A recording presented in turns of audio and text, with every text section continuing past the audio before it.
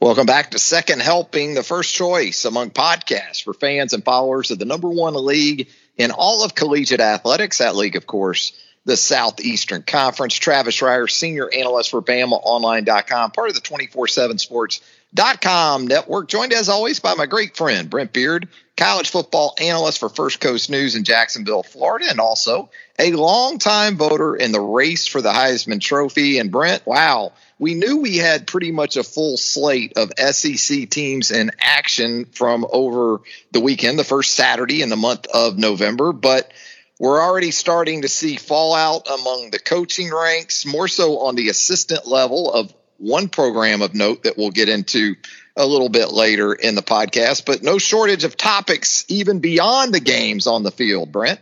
We could do a mini documentary on just about every team right now. It is amazing, but yet on the field, some very fascinating games to say the least. And what we have got a bunch of schools right now, Trav, who are either qualified now for bowl games or close, which is just one of many reasons. It's an interesting year in the SEC.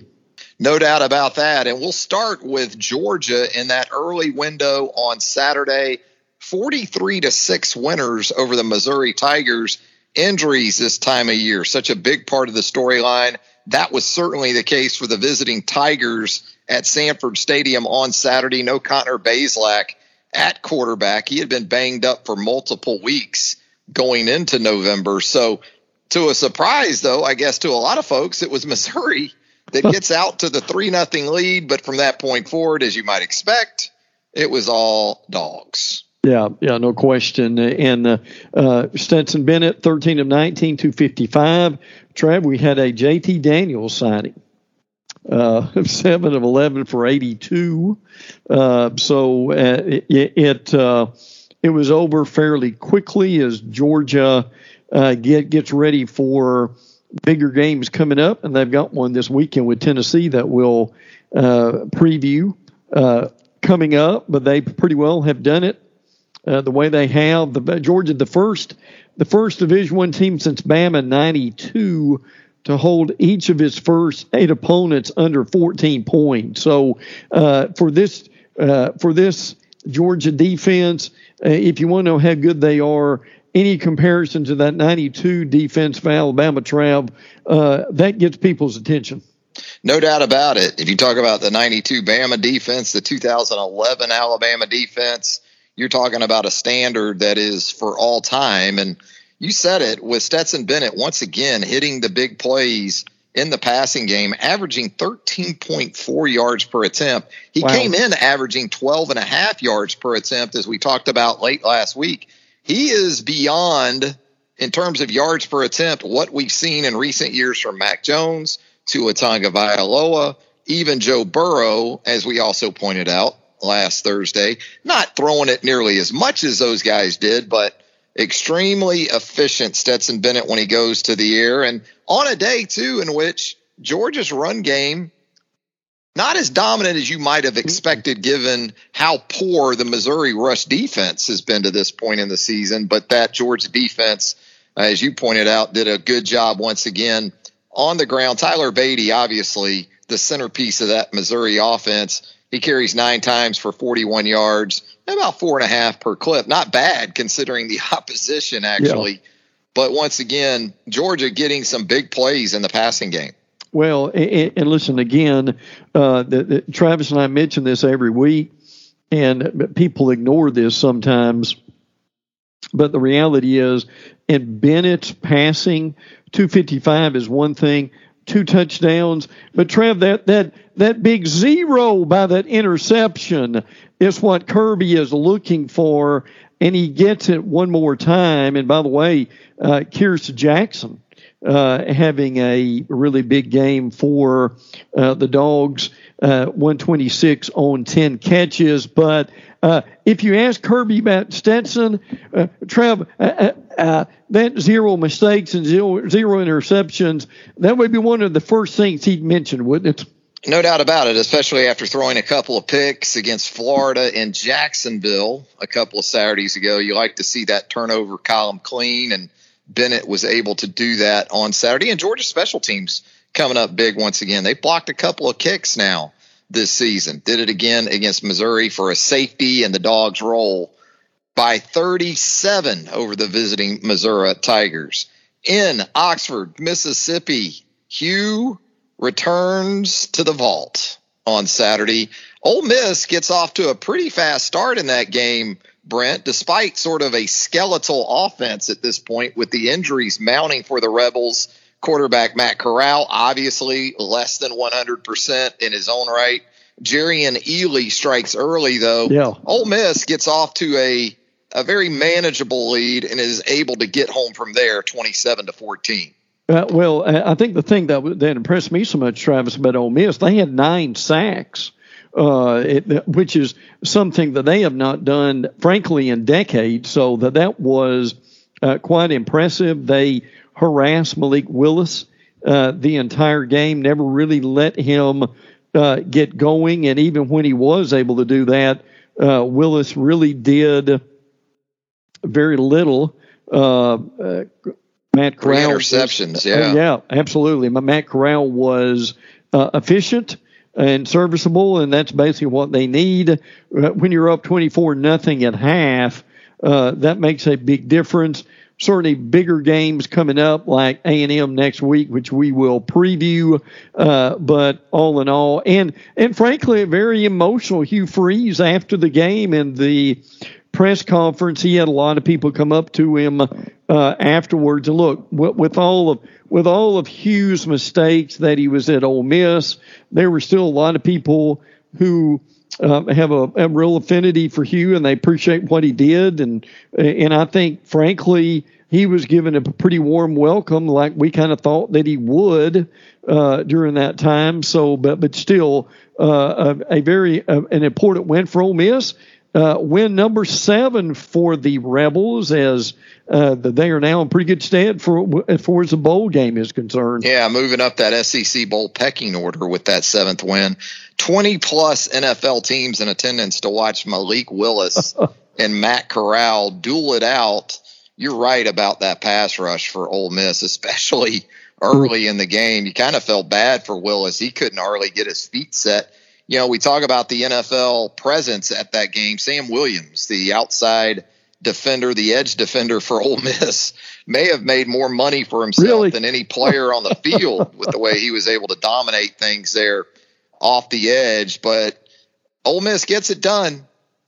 It was a 24-0 lead for the Rebels, and then Liberty made it pretty respectable down the stretch in closing things to a 13-point deficit to end the ball game.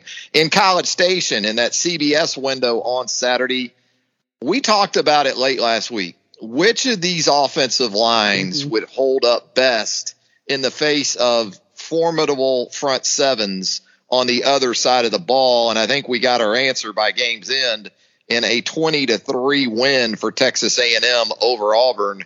It was the Aggies from start to finish that had just a little bit more.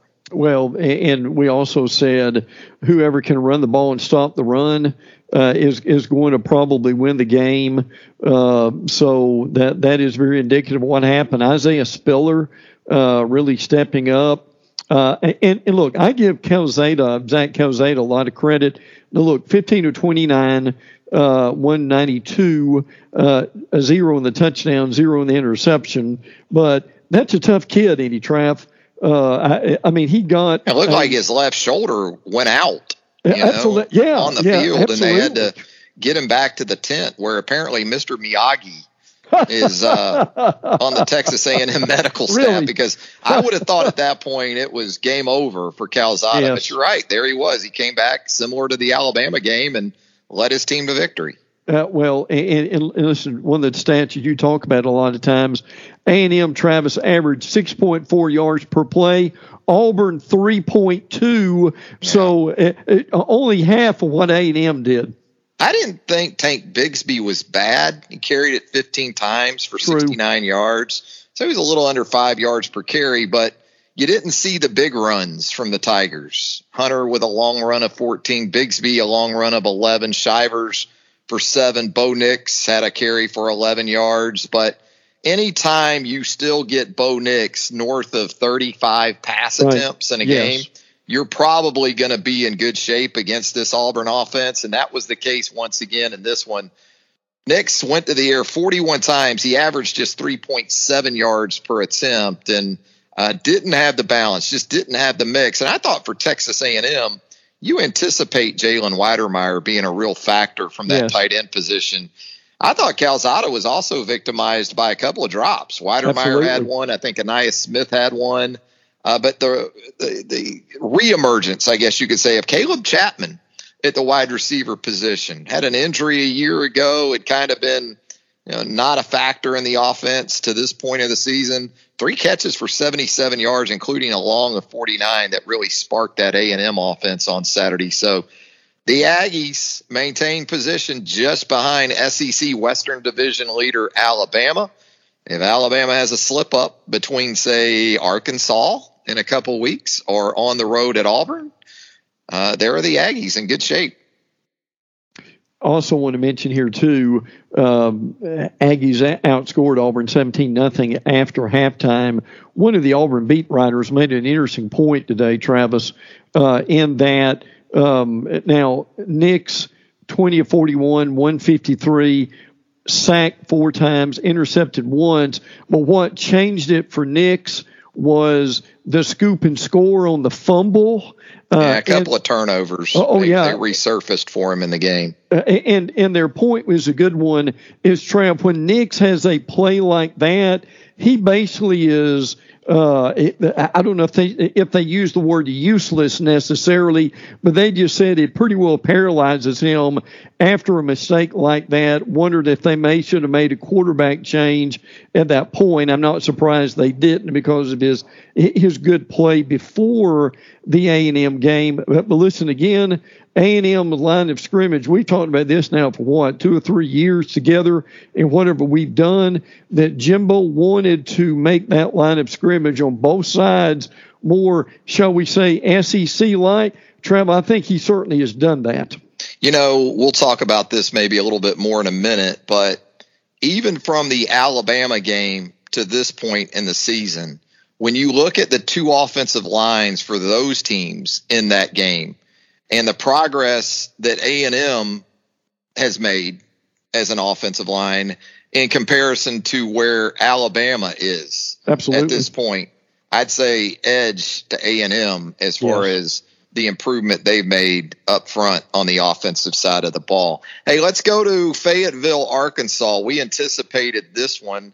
This one we kind of felt like you could call the top candidate to become the next DC at Florida Bowl between Zach Arnett of Mississippi State and Barry Odom of Arkansas, 2 of the more highly regarded defensive bosses in the Southeastern Conference these days. But ultimately, there was still plenty of offense for both Arkansas and Mississippi State on Saturday afternoon in Fayetteville. The quarterbacks, you look at those stat lines immediately. Will Rogers, once again, north of 7 yards per pass attempt. That's 2 weeks in a row, Brent.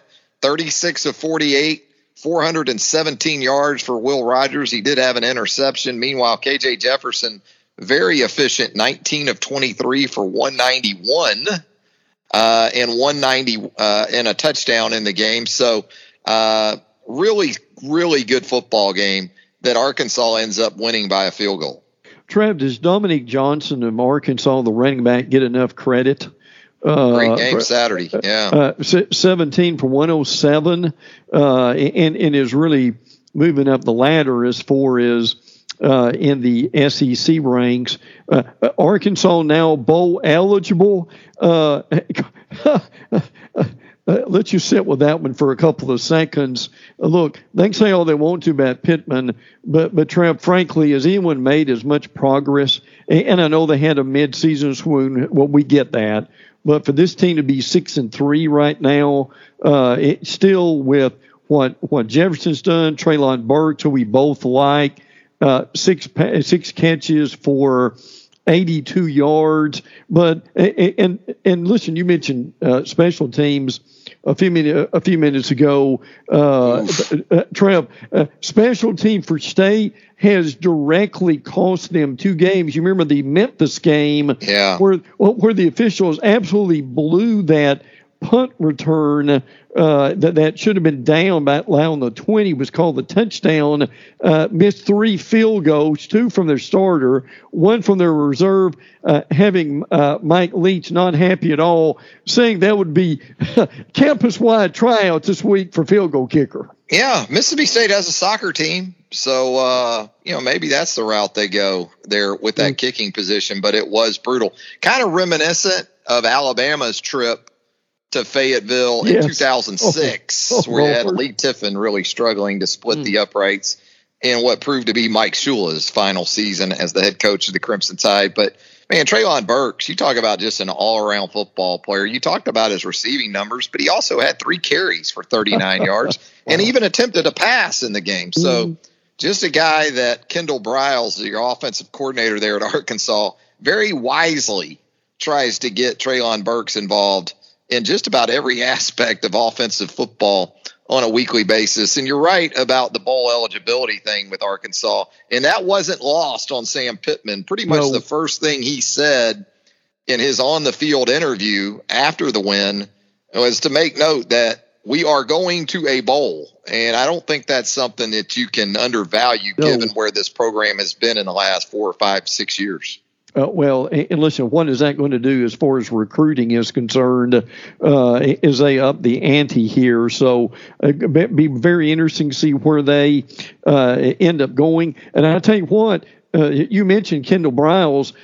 Trev, are they going to have to pony up a little bit of money to keep Kendall after this season? Yeah, that's an interesting scenario to consider for Pittman during this offseason with Briles, which I thought Briles might end up being a candidate for that Texas Tech job. It didn't work out that way. I believe a Baylor assistant was appointed to that position on Monday, or it was reported at least. So Kendall Briles and Barry Odom are a couple of guys as your coordinators that you're going to probably on an annual basis have to kick into the Tyson chicken money, the Walmart money, all that money out there in Northwest Arkansas is going to have to come into play there. In the evening window of SEC action from Saturday, you had Alabama and LSU in primetime on ESPN, a game that you felt like Alabama should control and win rather easily, especially after what we saw the Crimson Tide do to the Tigers in Baton Rouge a year ago. But I think we had it reaffirmed for us one more time, Brent, that while a good team, this team ain't that team from 2020. No, this team can be very fragile at times. They can be championship-like at other times. But defense stepping up, keeping Ole Miss out of the end zone on their last 3 possessions, even with the struggles for the Alabama offense. Tide rushing for only 6 yards on 26 carries. Brian Robinson did get in the end zone. And look, I give LSU a lot of credit. I know Bama took them obviously very lightly, but with all the players that we chronicle that missed the game, this can still be a dangerous team.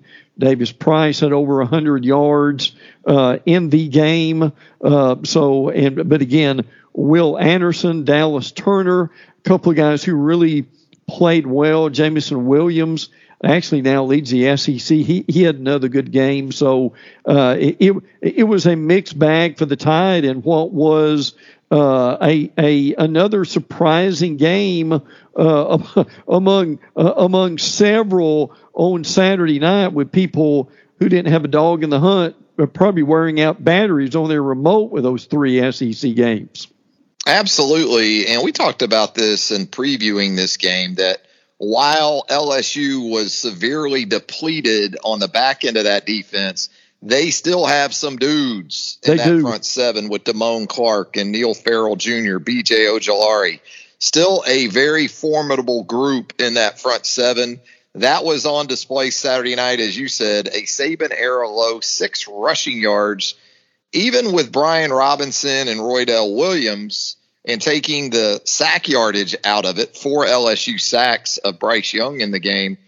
Brian Robinson and Roydell Williams, 15 combined carries for 27 yards. And so when you consider the struggles that Alabama had throughout the game, with an emphasis of not being able to close the game with a 20-7 lead there in the second half, you can look at the inability to sustain balance and especially run the football when there's the opportunity to finish off an opponent. I'll tell you who LSU's front seven performance, especially against the run, but even in the pass rush, was encouraging too on Saturday night.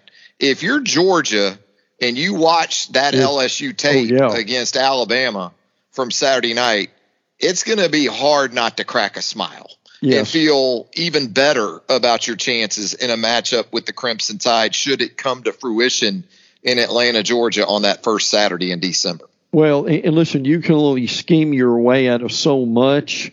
And I know Bama's got the receivers to take advantage of that Georgia secondary at times, but the reality is, can Bryce Young get rid of the ball in time in order for that to happen? Bama's still struggling on that offensive line. Obviously, they had some injuries and situations they had to fill. Now, another reason that offensive line struggled, and you mentioned it, Damon Clark. Oh, by the way, Trav, Clark leads the SEC with 107 tackles, 20 than anyone else in the league. Yeah, he'll play in the National Football League. Woo. He's a legit dude when you talk about Damone Clark. And again, that front seven, even with Mason Smith, the outstanding true freshman, ruled out for the game in the lead up to kickoff on Saturday, they still had plenty, especially with an offensive line for Alabama, as you outlined, had an injury in the first quarter to center Darian Dalcourt. Chris Owens goes from right tackle to center. Damian George enters the game at right tackle. And Alabama just never had a grip on things up front. And again, all the credit to Bryce Young for doing what he did. And you're right. You know, I said this before. You think about this team right now without a couple of guys, especially. You think about this team if it didn't have Will Anderson. Ooh. You think about this team if it didn't have Bryce Young. Even Jamison Williams is the transfer addition from Ohio State. That's not typically the case with Alabama. Alabama usually has a depth, or has had a depth, even at quarterback, as we've seen in some previous years, where you go, well, it wouldn't be good, but they might be able to manage it to an extent. This Alabama team is more heavily dependent on a handful of players as just about any you'll see in the Nick Saban era. Yeah, very unusual. And along with that theme, we'll preview it later, but I think, Travis, that's why it's important against New Mexico State and to a degree against Arkansas, and Arkansas is going to give them trouble too, is that they're able to play a lot more of these guys to give them some experience, especially these younger players, as they've got a very difficult, if they go to the SEC Championship, even more difficult schedule coming up the rest of November. Arkansas looks to be more whole going into the final month of the regular season this time around, as in comparison to a year ago by far, when Alabama went out there and it was a pretty depleted Arkansas team that the Crimson Tide took apart in that game. This year, you've got Arkansas coming off a matchup with an FCS opponent, followed by a bye week before it took on Mississippi State. So should be a different vibe, a different team altogether that Alabama sees in Tuscaloosa in a couple of Saturdays. You know, we talked about late last week, Brent, that while Tennessee's performances in recent games had given you a sense of optimism in terms of the direction of that program under Josh Heupel, we pretty much challenged the Wildcats. Go get a win. Go get a win and not just play at an improved level in some areas with an emphasis on offense, only to come up a touchdown short against a capable team like Kentucky. And lo and behold, Brent, that's exactly what Tennessee did. Man, you talk about an offense that seems to be just in fast start mode these days. That's Tennessee right now. There's no doubt about that. Tennessee's playing extremely well, and they've got a lot of people's attention, including Kirby Smarts this week. But again, speaking of efficiency, Hendon Hooker 15 of 20. 316, ran for 41. Tyon Evans has an ankle injury, so that really kind of kept him down during this time too. Felix Jones continues to play well. Cedric Tillman's a guy who gave Alabama problems, and he continues to play well during this time too. Now listen, if I saw this right, I know I heard it this way, but the unbelievable thing is Tennessee had the ball in this game for what, less than 15, 20 minutes overall. I don't think the game. Kentucky didn't punt, I don't believe. Absolutely amazing to be that efficient when you've only had the ball that way too. And again, listen, the Kentucky story, this stuff just doesn't end. It is turnovers, and Trev, that defense in the first 6 games, Kentucky allowed 17 points per game. In the past 3 games, all losses, Wildcats allowing 35 points per game. And that hits Mark Stoops where it hurts. It really because does. He is a defensive guy first and foremost. And if you tell him, look, you're going to possess the ball for essentially 3/4 of the game and score 42 points, but you're going to lose by 3, Mark probably wouldn't handle that that well. And give Will Levis credit. We've talked about him as being sort of hit and miss at the quarterback position for the Wildcats. Well, he did have the interception, but he also threw 3 touchdown passes in the game, also had 2 rushing touchdowns and a heroic performance by your guy, Wan'Dale Robinson. That's right. At the wide receiver position for UK. 13 of 166. And Travis, the guy we both like, Chris Rodriguez, back on track, 22 for 109. Yeah. And again, if you think about sort of a winning serum that was administered for Kentucky in the game, you would say all these numbers add up to that. Yeah, but absolutely. When you're Tennessee and you're able to create explosive plays like this offense does, you had 3 different guys have runs of 21 yards or more in the game for Tennessee on Saturday night. You had 4 different receivers for Tennessee with catches of 37 yards or more. Velus Jones, 72 yards. Payton with a 75-yarder. Those were in the first quarter, by the way. Javonte Payton and Velus Jones with those 70-plus yard touchdown catches. You said it with Tillman, Hyatt with a 41-yard reception in the game. Here's what I like, too, about Hooker's performance. He did throw the 4 touchdown passes, and they all went to different receivers. 4 different receivers for Tennessee on the receiving end of those touchdown aerials from Hendon Hooker. So, yeah, all of a sudden, it's not division implications really in terms of a championship on Saturday, but Tennessee, Georgia definitely has the attention of not only the regional media, but the national media as well. I know game day, I guess, is headed to Oxford, right? But I'm not sure my eyes and attention might not be more so on Neyland Stadium Saturday. The eyes of CBS will certainly be there, won't they, Travis? And listen, one thing, and Cole Kubelik had an interesting take on Tennessee, and I won't belabor the point here, but I want to get your opinion of this. Kubelik said Tennessee has a brilliant usage of the width of the field. Now, you and I saw them in person, and I thought that was interesting. They almost use every square inch of the field offensively, don't they?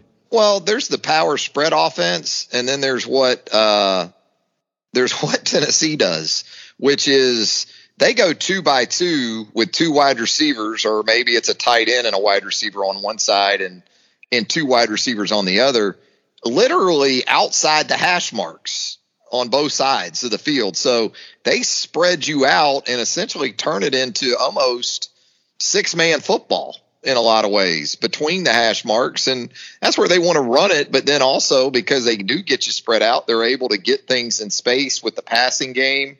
They get you honed in on that, and then boom, they'll hit you over the top. So yeah, it's been an evolution, no doubt about it. When you talk about this Tennessee offense in year one under Josh Heupel, rounding things out on Saturday night. Wow. Oh. And you kind of sense this coming after the performance we saw from the Florida Gators in a embarrassing loss to the South Carolina Gamecocks. And, we said it late last week. At this point, this is a Florida team that can't take anything for granted. Now, Did you have a sense that maybe South Carolina could get a win over this Florida team, given its mindset and its current state? Sure. But to the extent that it went down at Williams-Brice Stadium, I don't think anybody saw that coming.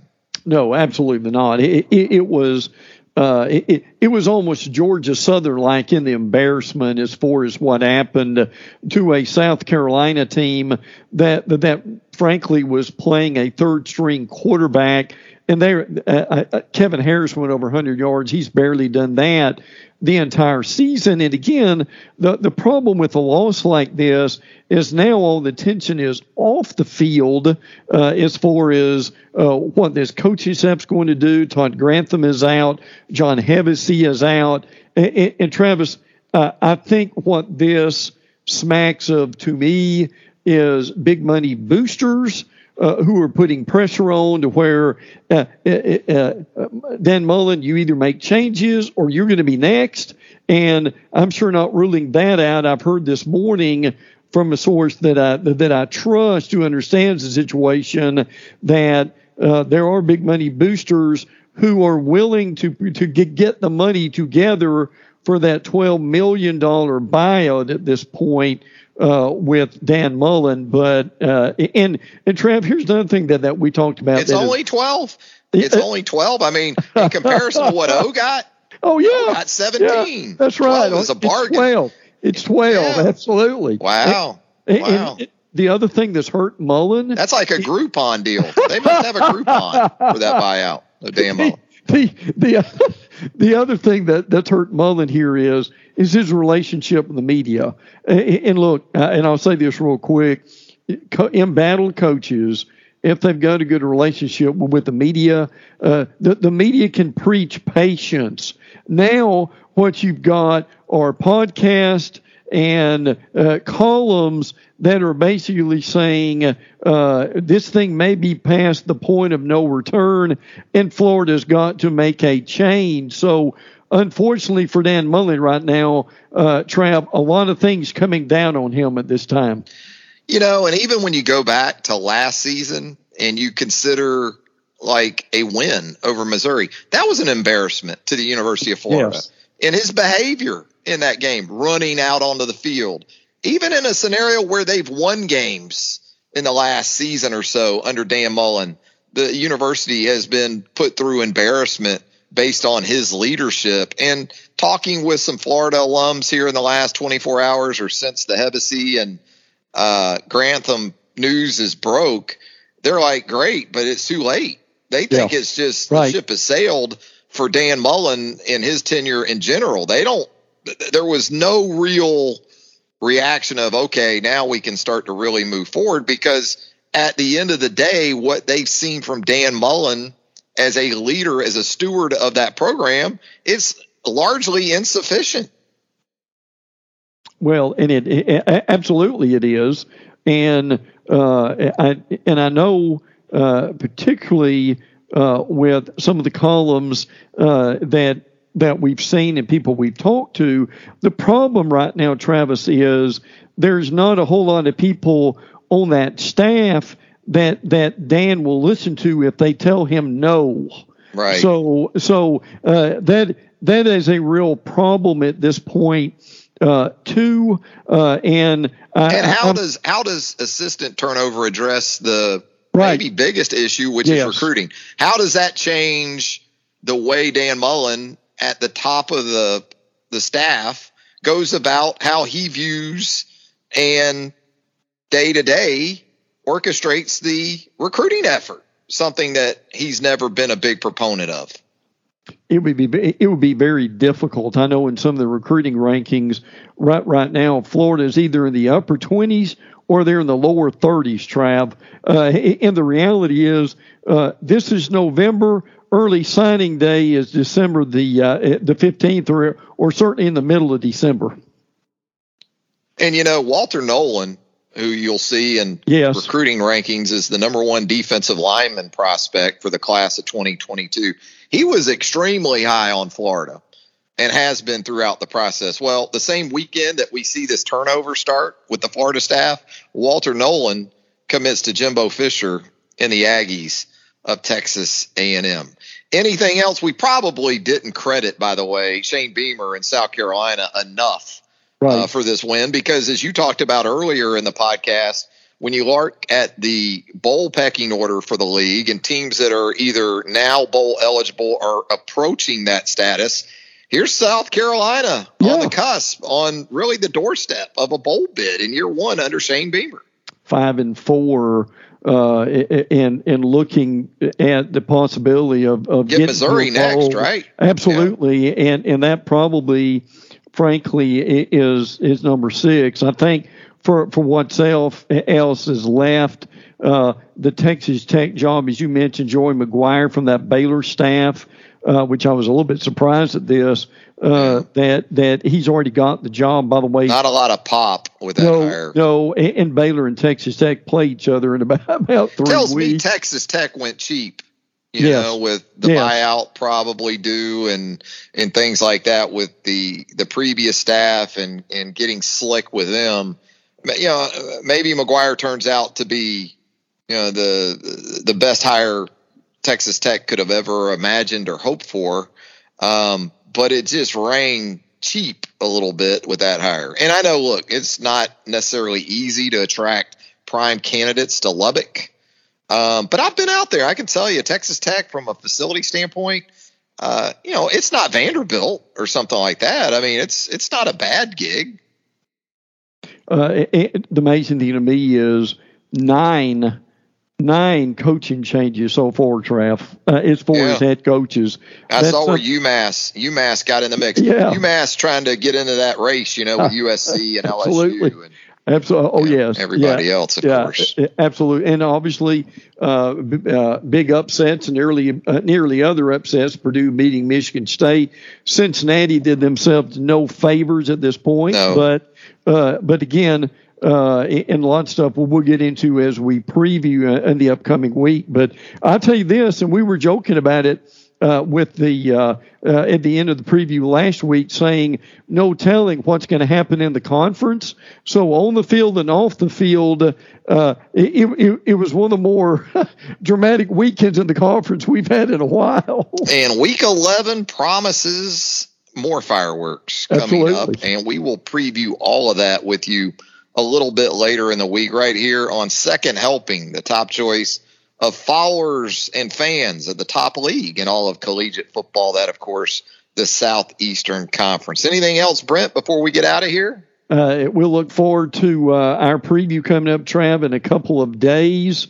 Listen, there's no telling what's going to happen in 2 or 3 more days. So that should, but as always, we certainly appreciate hearing from people. I was at a gathering the other night, and someone came up to me and said, I just wanted to tell you that it is appointment listening for me to hear Second Helping. He said, I do it at work. And he said, I actually listened to it twice just in case I missed something. So we love it. We appreciate that greatly. Yeah, if you haven't subscribed to Second Helping as of yet, you can do that. Simple as a click or two, wherever you consume podcasts.